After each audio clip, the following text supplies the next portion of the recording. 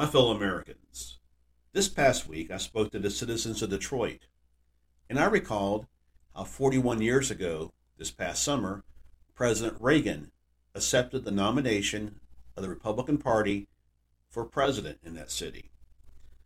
President Reagan often spoke about patriotism and pride in this nation. He often referred to the United States as a shining city on a hill. Now, in the 2000s, we seem to have lost that sense of patriotism and pride that we once had in our nation. The pandemic has brought the best and the worst out of us. The best in how our first responders have cared for us in this very trying time. The worst when we get in fistfights over the use of a face mask. We are better than that.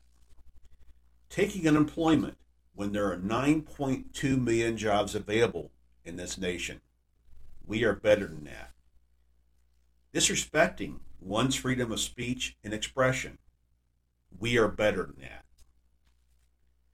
It's time for us to stop the fighting, to stop the disrespect, and come together as one.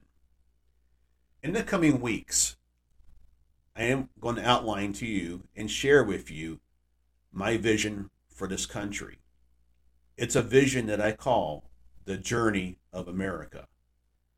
And like any journey, the journey will have victories, the journey will have trials, the journey will have tribulations, but it's all part of the great journey, the journey of America.